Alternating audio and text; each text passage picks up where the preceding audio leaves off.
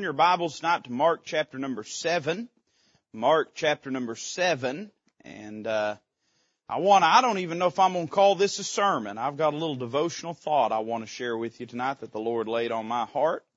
And I preached long enough this morning I can get away with the devotion tonight without people thinking I went soft. Amen. Mark chapter number 7. And I'd like to begin reading at verse number 24. This is one of my favorite stories in the entirety of the Word of God. And I'm excited to preach to you about it this evening. Mark chapter 7, verse number 24. The Bible says, "And from thence he arose, went into the borders of Tyre and Sidon, and entered into an house, and would have no man know it, but he could not be hid. For a certain woman, whose young daughter had an unclean spirit, heard of him, and came and fell at his feet. The woman was a Greek, a Syrophoenician by nation, and she besought him that he would cast forth the devil out of her daughter. But Jesus said unto her, Let the children first be filled, for it is not meet to take the children's bread and to cast it unto the dogs.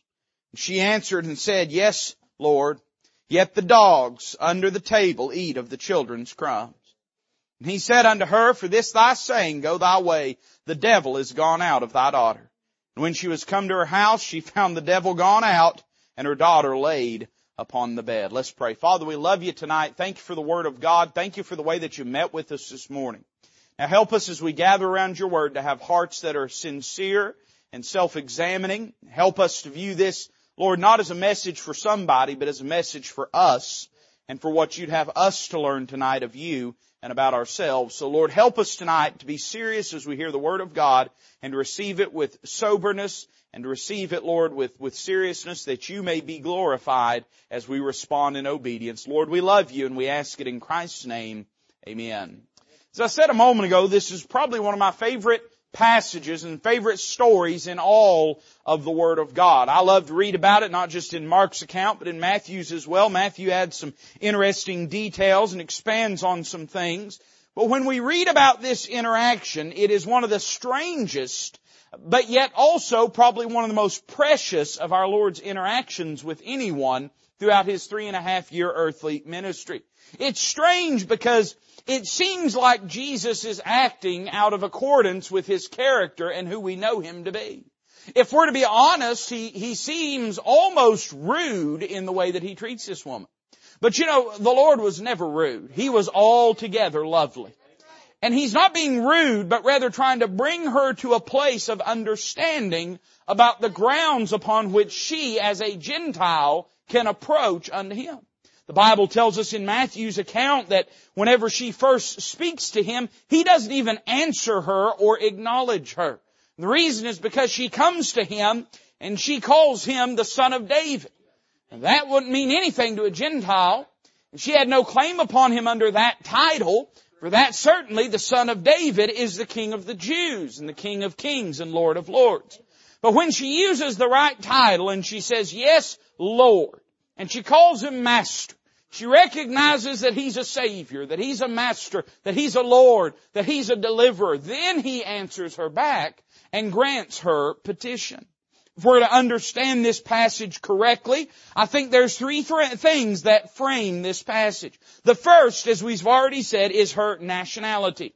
She is a Gentile. She is alien from the family of God at this time in human history. Now, it's not to suggest there were not Gentile proselytes into the family of God. There were a few. You might know the names of some of them. People like Ruth, amen.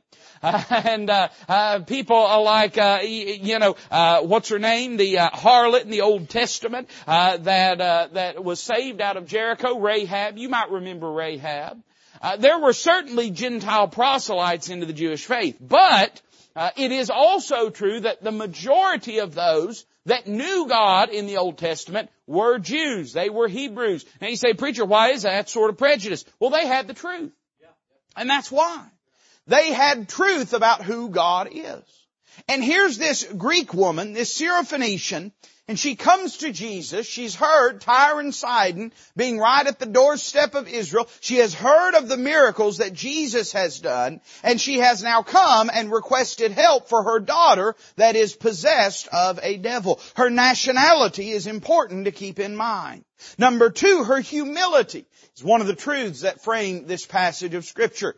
It is a precious, but it is an almost jarring way that she relates her place in relation to the Savior. Jesus said unto her, verse 27, let the children be first filled. Now who's he talking about when he says the children? Well, he's talking about the children of God, meaning Israel. He's saying the children, the ones that belong in the house, the ones that are deserving, that have status, that are the children of the Father or the children of the Master, they before the dogs or the slaves or the servants, they are the ones for whom the table is spread. Let the children first be filled, for it is not meet to take the children's bread and to cast it unto dogs. And I love her answer. She answered and said, yes, Lord, yet the dogs under the table eat of the children's crumbs. What she's saying, you're right, Lord, I have no claim on you. You're right, Lord, I have no right to you. You're correct, Lord, I'm just a dog that doesn't deserve anything. But I'm willing to sit here under the table and accept what others have rejected of you. Her humility is awe-inspiring. Her nationality, her humility. But then I think the third thing that frames this is her testimony. Because the Bible tells us what happens. Verse 29, he said unto her, for this thy saying, go thy way. The devil is gone out of thy daughter. And when she was come to her house, she found the devil gone out and her daughter laid upon the bed. In other words, her humility and her faith won the day.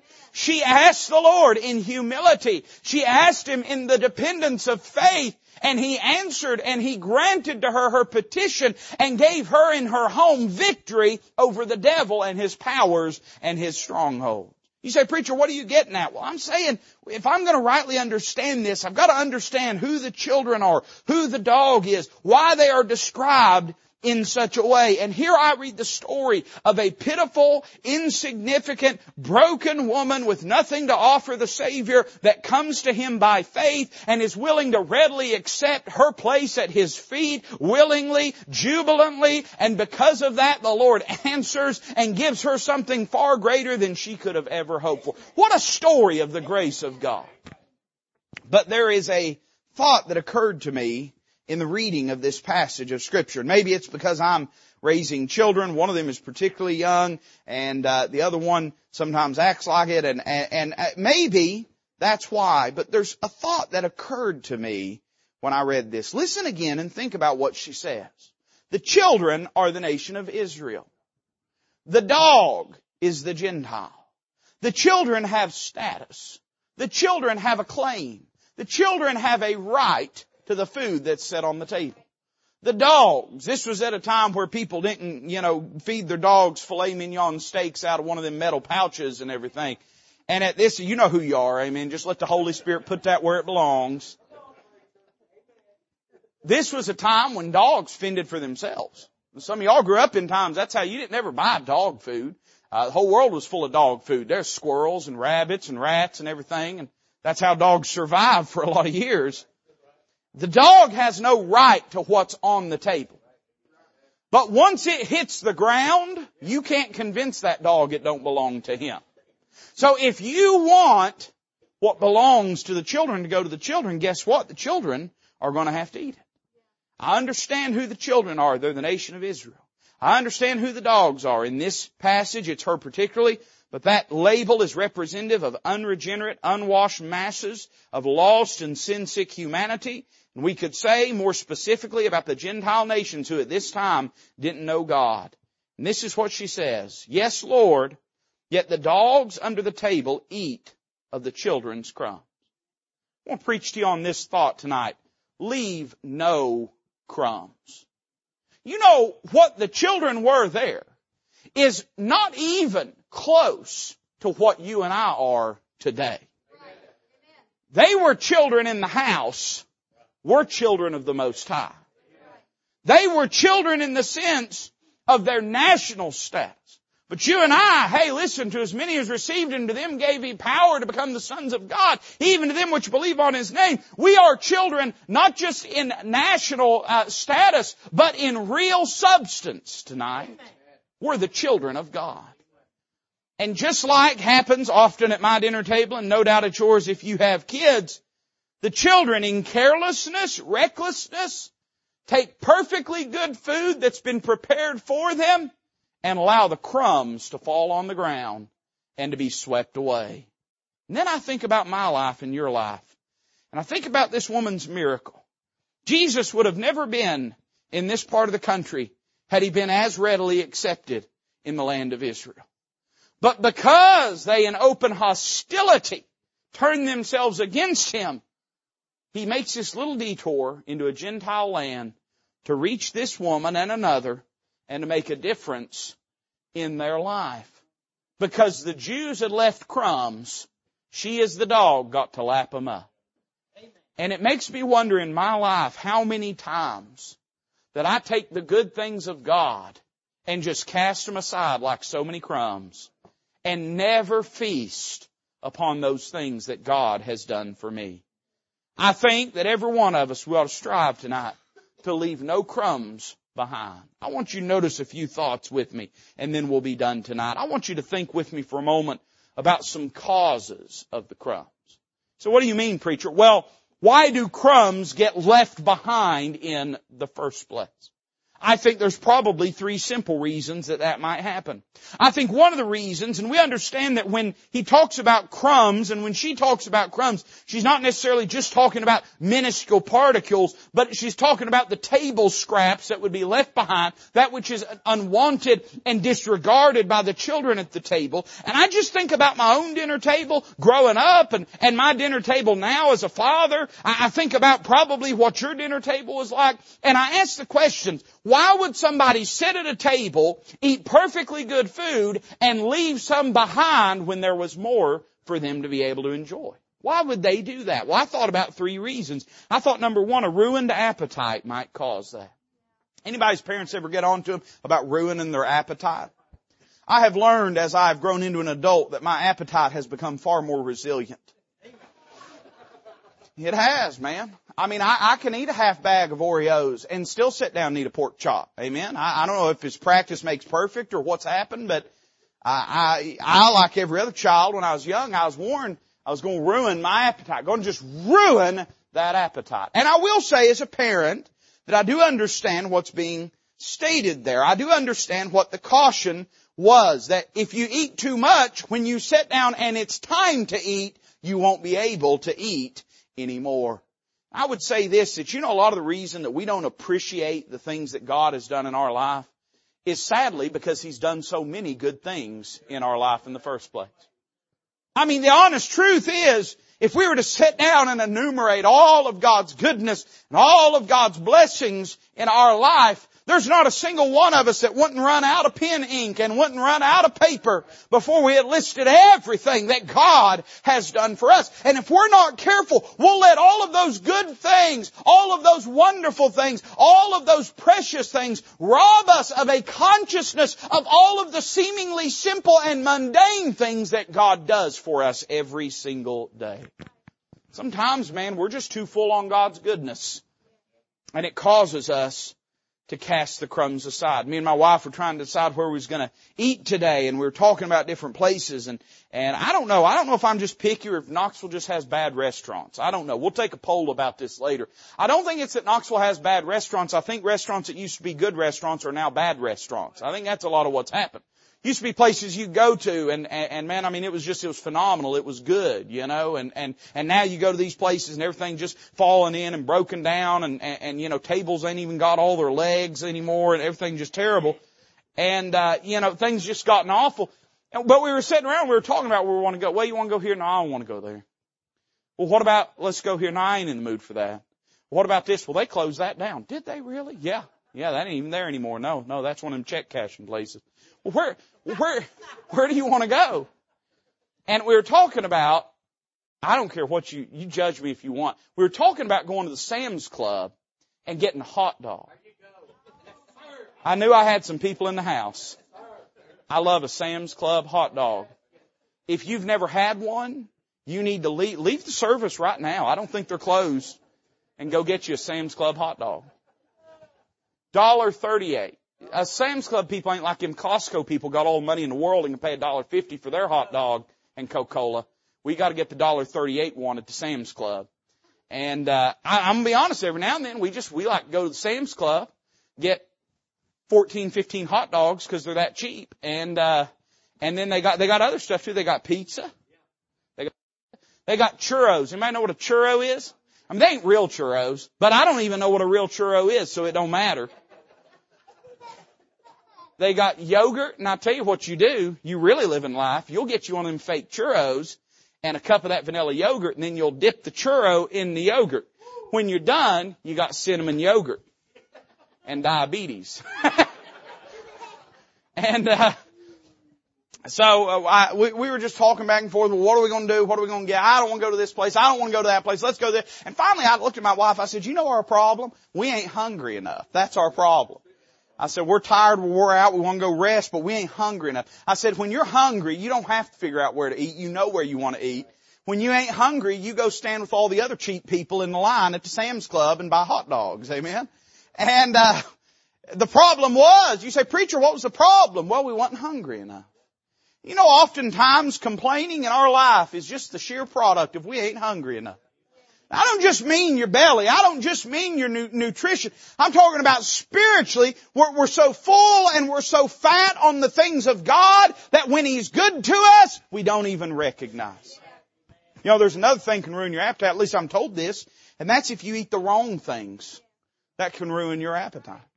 If you're getting ready to sit down and eat, but you eat something that is sweet, that is full of sugar and no nutrients and no substance and no calories, then it will ruin your appetite and you won't appreciate the substantial food that's then sat upon your table. Well, I mean, there's about 8 ways I can preach this. We might take a poll and let you decide. We could talk about modern Christianity. We could talk about so much what should be preaching it, and preaching is just cotton candy. It ain't nothing but sugar and air and nothing more meaningful than that. And so then when a man of God gets up and takes the Word of God and begins to expound on it and preach, often in a lot of places, this isn't true here, but in a lot of places, people despise it, they mock it, and they scoff it. Why? They got their appetite ruined by all of that sugar high mess and all that quote unquote Christian entertainment they've been a part of. Then I would say it's certainly true in our spiritual walk that if we've been feasting on the wrong things, we ain't going to appreciate the right things. Listen, if we've lost our love of God's goodness, our appreciation of God's faithfulness, maybe we ought to stop and ask ourselves what we've let ruin our appetite. I think one of the reasons this might happen is a ruined appetite. I think there's a second reason we might leave some crumbs behind, and that's a rude apathy might cause that. You ever been around somebody that's just a messy eater? I understand, man, I enjoy eating. I mean, if eating was a sport, I mean, I wouldn't win, but I'd qualify, you know. And I understand. I mean, I'm not a particularly finicky person. I'm not somebody that everything has to be just so and this way and that. But I will say this, there is some common decency and respect we ought to have in that we ought not turn our place at the table into like it looks like it exploded. Amen. And you know, one of the things that it's hard to teach children is how to eat in a neat, proper way, because they're basically little animals. And if you let them, and this starts when they're little, and you let them dump spaghetti on them, I mean, why wouldn't we think people would keep, I know adults, that's how they eat spaghetti. And I can just see them in a big high chair with spaghetti all out in front of it. I can envision it in my mind, and they're like 40 and 50 years old now, but they're just sitting there, because that's how they eat at the dinner table now. You know, sometimes carelessness, recklessness, neglectfulness can cause you to leave behind something that you shouldn't leave behind. Sometimes we ain't careful enough in our life. And if we're not careful, we'll forget what God has done for us. We'll forget the goodness of God, His patience, His loving kindness. I think a rude apathy can cause some crumbs to be left behind. But then I thought about another thing. I thought this, you know, a wrong appraisal can cause some crumbs to be left behind. You know, we occasionally we'll go down to a pizza place, and not like a real pizza place, but like pizza places they have here, the buffet pizza. You ever go to the buffet pizza? I like the buffet. I mean, I don't like it but I go. And there's two buffet pizza places in town. There's the Pizza Inn right over here. And then there's the Gaddy's down out there in Halls. There used to be one out here on Clinton Highway, and then it burnt down. I was there the night it burnt down. I didn't burn it down, but I was there the night it burned down. And then years ago we used to have CC's Pizza, but I don't know if there's any of those still around. But those buffet pizza places. And I'm gonna be honest, I always feel a little guilty, just as a human being, when we go and eat at these places. Because nobody should waste that much food. But it don't cost anything beyond what you paid. And so the first thing I do when I go to these places is I will real quick get me 18, 20 slices of pizza, and I'll eat them real quick, and then you'll have your plate for your bones. They ain't really bones, they're crust. Because why would you eat the crust? Because you're at a buffet. The only reason we eat the crust on regular pizza is because we paid for it and we're too cheap to just throw it away. But if it's all the same price and it don't matter, why would you eat the crust? So instead, thank you. I appreciate that support. So instead, I'll have a plate and it'll be for all the bones. And you know, them a grown man eating them pizzas, they're like a slice is like a bite. It's not much. So you'll eat a bite and then throw the rest of it away. Eat a bite and then throw it. The other day we were sitting there and I looked and a guy it looked like a big trash can, but it was this massive bin of all of the pizza crusts and all of the pizza nobody wanted that was on the buffet that he was carrying out back. I guess I don't know, throw it away or something. I don't know what he was going to do with it. But I thought to myself, isn't it funny how when you're not paying by the slice, how liberal you get all of a sudden with what you eat and what you don't eat? You see, when you ain't paying for it, you probably don't appreciate it. When it didn't cost you nothing, you probably ain't going to value it. And you know, part of the reason we don't appreciate God's goodness, and I'm going to give you some examples here in a second, but you just hang with me. One of the reasons we don't appreciate it is because for most of us, it ain't cost us nothing. What He's done by grace in our lives. And for a great many of us, hey, we ain't done a thing to earn His attention or His care or His patience. And oftentimes that causes us to give a wrong appraisal of it. It just ain't worth to us what it should be worth to us. My kids all the time, I don't know why they do this, but they'll ask how much something costs. We'll go to a restaurant. I'm using arbitrary numbers, but we'll go to a restaurant. They'll say, Dad, how much was that? And I'll say, why, son, it was $50, $60, whatever it might have been to feed our family. And he'll go, well, that wasn't too bad.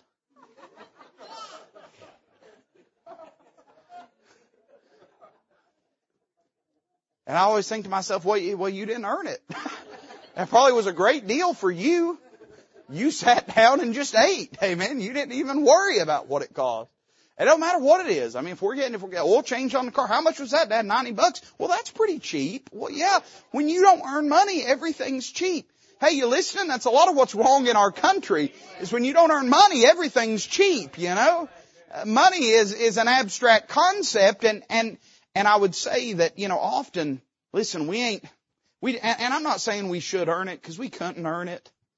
But let us never get to the place where because we didn't earn it, we don't appreciate it. Listen, I don't have to work for God's faithfulness, but I hope that never makes me take for granted God's faithfulness. I thought about some causes, and then I thought about some considerations we ought to have. I'm going to sound like a parent scolding you as I tell you this, but here are some reasons or some things we ought to think about next time that we are tempted to ignore or forget about God's goodness. Think about this with me. Think about this thought. You know, the crumbs have the same ingredients that the entree has. The very same things that are in the main show are in the crumbs that you just cast to the side. I mean, you understand that it took a miracle working God to pay your mortgage last month or the month to come. The same miracle working God that saved your soul. You understand it took the same miracle working God to give you safe traveling mercy on your way to church here tonight that it took to save your soul. You understand that everything God does good in your life, it's just the exact same kind of goodness as He displayed when He died on the cross of Calvary.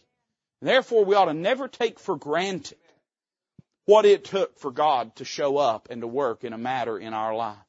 the crumbs, they have the same ingredients. But then I would say number two, the crumbs have the same investment.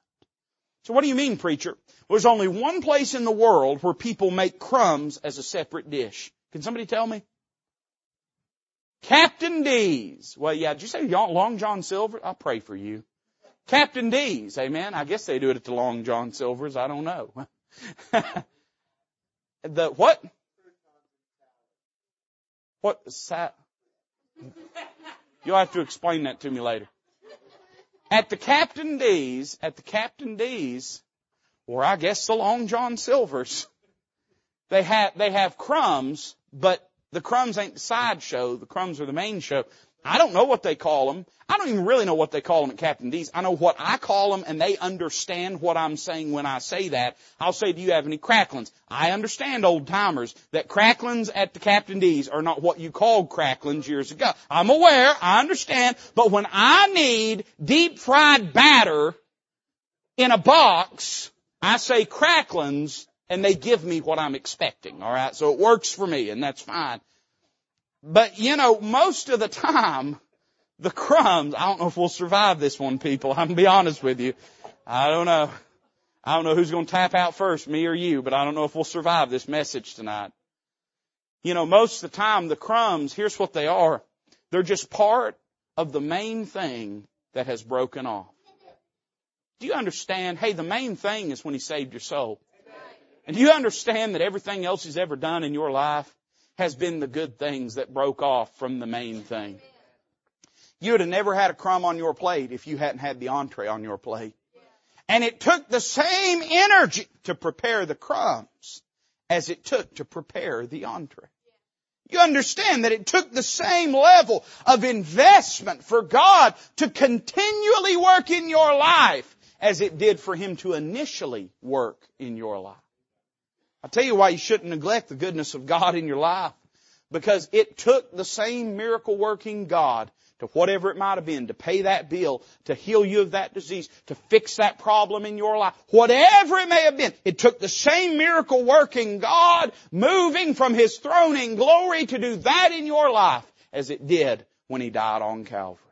I'd say the crumbs have the same investment. But then I thought about this, man, we ought to think about it. The crumbs have the same nutrients that the main entree has. Because it's the same substance. It has all the same enrichment and nourishment and goodness in it. In fact, if you had enough crumbs, what you'd have is an entree. You know how many times in our life do we feel like we look at somebody else that God has done something huge for, and we don't resent them, we don't covet it, but we sort of sit there and wonder, well now, why hasn't God done that in my life? Why hasn't God worked in this way in my life? But I wonder how many times if we were to, instead of leaving crumbs behind in the spiritual meals of our gratitude and appreciation of God's working in our life, if instead we were to save or to consume every one of those crumbs, wonder how many entrees we've missed out on, entrees worth of crumbs that we have cast to the side. You might be surprised how long you can live on crumbs if crumbs is all you got. You might be surprised how much enrichment and nourishment the crumbs can give you if you'll start savoring every single one. And I will say this, you might be amazed in your life how present God is if you'll start looking for Him. How active God is if you'll start acknowledging Him. Hey, listen, how faithful and how powerful He is if you'll start praising Him when you see Him work in your life. You might find out He's doing more in your life than you realize. But you see, one crumb at a time, you don't think you're throwing much away. But when it's all put together, you look at it and go, my soul, I can't believe that He did that much for me. So what kind of crumbs are we talking about? I'll mention this and be done. We've looked at some causes. Why would a person leave crumbs behind? Well, a ruined appetite or a rude apathy or a wrong appraisal might cause that. Here's some considerations, man. Don't forget those crumbs. They have the same ingredients, the same investment, and the same nutrients that the main entree has. But what are some crumbs in this passage that the Israelites had cast aside, that this Gentile dog takes up, and it's enough to satisfy her soul? Let's say it this way. What are some things we take for granted that she wasn't taken for granted on this day? The first thing I would say is this. I think one of those crumbs that we so often ignore is His attention. I told you earlier that Matthew's account of this passage is fascinating. Because the Lord, whenever this woman comes up and cries out, Son of David, have mercy upon me. My daughter is grievously vexed with the devil. The Bible says He answered her not a word. He didn't look her way. He didn't even speak to her. He just simply turned to the side.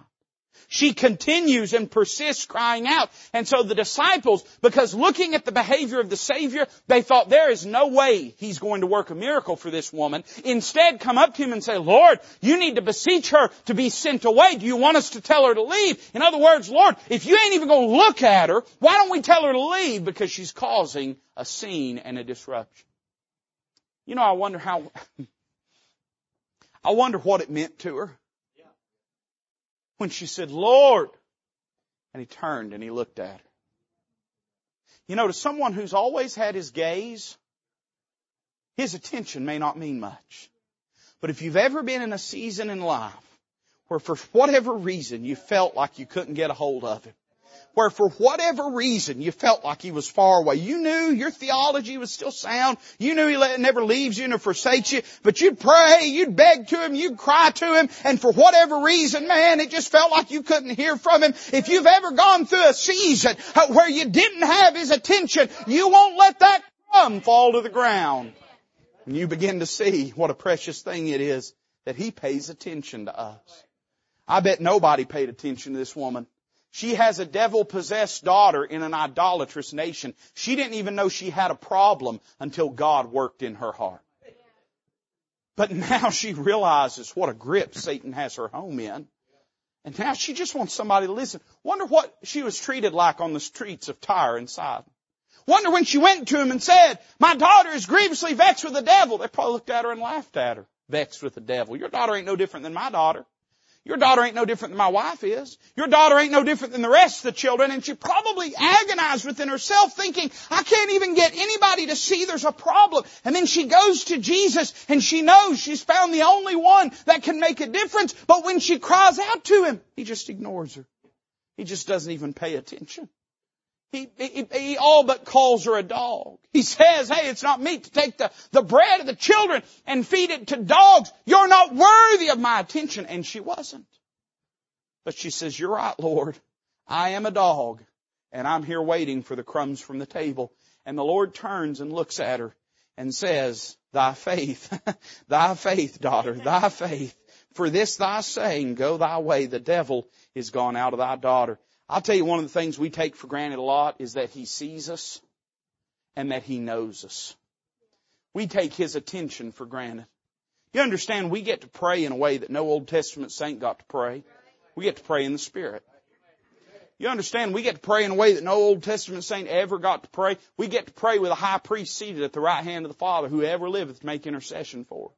I mean, you understand the fact that God pays attention to your life and my life, and before you've ever even told Him about it, He already knows all about it. Hey, bless His holy name that He sees us, that He knows us, that He cares about what we're going through.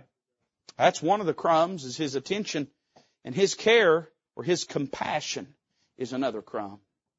I'll tell you what she appreciated on that day. She appreciated that Jesus cared what happened in her home. Cared enough that He would heal her daughter. Cared enough that He would give His time to her. Cared enough that He would turn aside to see her in her brokenness and in her need. And I'll tell you something we often take for granted is that He cares. We foolishly charge Him with not caring because we think in some petty way that can bend Him to our will. But did it ever dawn on you that the God of glory cares about what you're going through? You'll meet people all the time that won't care about what you're going through. They just don't care. They know about it. They just don't care. It's not their business. It doesn't inconvenience them emotionally. They have no compassion on you or empathy for you. They just don't care. But the God of all creation cares. Casting all of our care upon Him. Why? For He careth for you. He cares. You say, preacher, nobody cares what I'm going through. God does. Preacher, nobody sees what I'm going through. God does. Never cast away the crumbs of the fact that He sees you and He cares about what you're going through. I think the crumbs of His attention and His compassion. But here's another crumb that I bet she sure enough valued on that day, and that's the crumb of His intervention. That He would act on her behalf. That He would utter forth the creative voice of God to dispel and banish those devils from her daughter. The fact that He, the God of all glory, would speak to the underrealm and to say, depart from her and leave her be. What a God He is.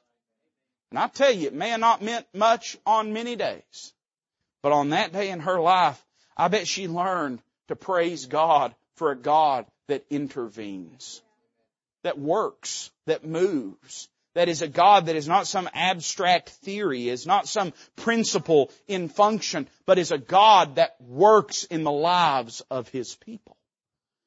You and I, we don't know. You don't know all the things God's done for you. You don't know a millionth of the things that God has done for you. I don't know I'm talking about even the slimmest of fractions of what God has done for me. And I know of enough things to fill books over and over and over again. But that stack pales in comparison to the things that He's done that I will, until I get to heaven, never even know that He's done. He has interceded and intervened on my behalf so many times that I am completely blindly oblivious and unaware to, that enough would fill volumes to fill the world. You know, sometimes we just take for granted that God will advocate on our behalf. We just take for granted that we have a God that we can pray to that works and moves in situations. You ever prayed and asked God to do something, and then it took your breath away when He actually did it? Why is that? Well, we begin to take for granted that we have the kind of God that works in our lives. I told you I've got a little devotional thought. Here's it. I don't want to leave no crumbs on my plate. I don't want there to be anything of what God does in my life that I don't feast upon, that I don't enjoy every morsel, that I don't recognize every single bit. I don't want no crumbs from what God has done in my life to go unnoticed and unappreciated. And I want to make sure, and you could probably list some things in your life, if you were to be honest, some areas where you've took Him for granted. It might be some of the things we've talked about, or it might not even be those things. Might be something else that the Holy Ghost smote your heart about tonight that you'd say, I've really not appreciated Him for what He did in this matter. Could be a specific thing that He's done in your life, or it could just be a trend of His mercy and grace and goodness. But here's what I want you to do tonight. I want you to come down and scoop some of those crumbs up out of your life and feast on them a little bit. I want you to commit that you're not going to let any of them fall to the ground, that you ain't going to let no dog eat your crumbs, that you're going to clean your plate and you're going to appreciate everything that God has done for you. Let's bow together. As the musician comes to play, the altar is open. And I'm not going to prompt you anymore. I'm just going to tell you it's open. If God's done something in your heart tonight and you got business to do with Him, then meet Him in the altar. Let Him have His will and way in your life. Let's leave no crumbs behind in our life. Father, bless this invitation. May it glorify Jesus, for He's worthy. We ask it in His name.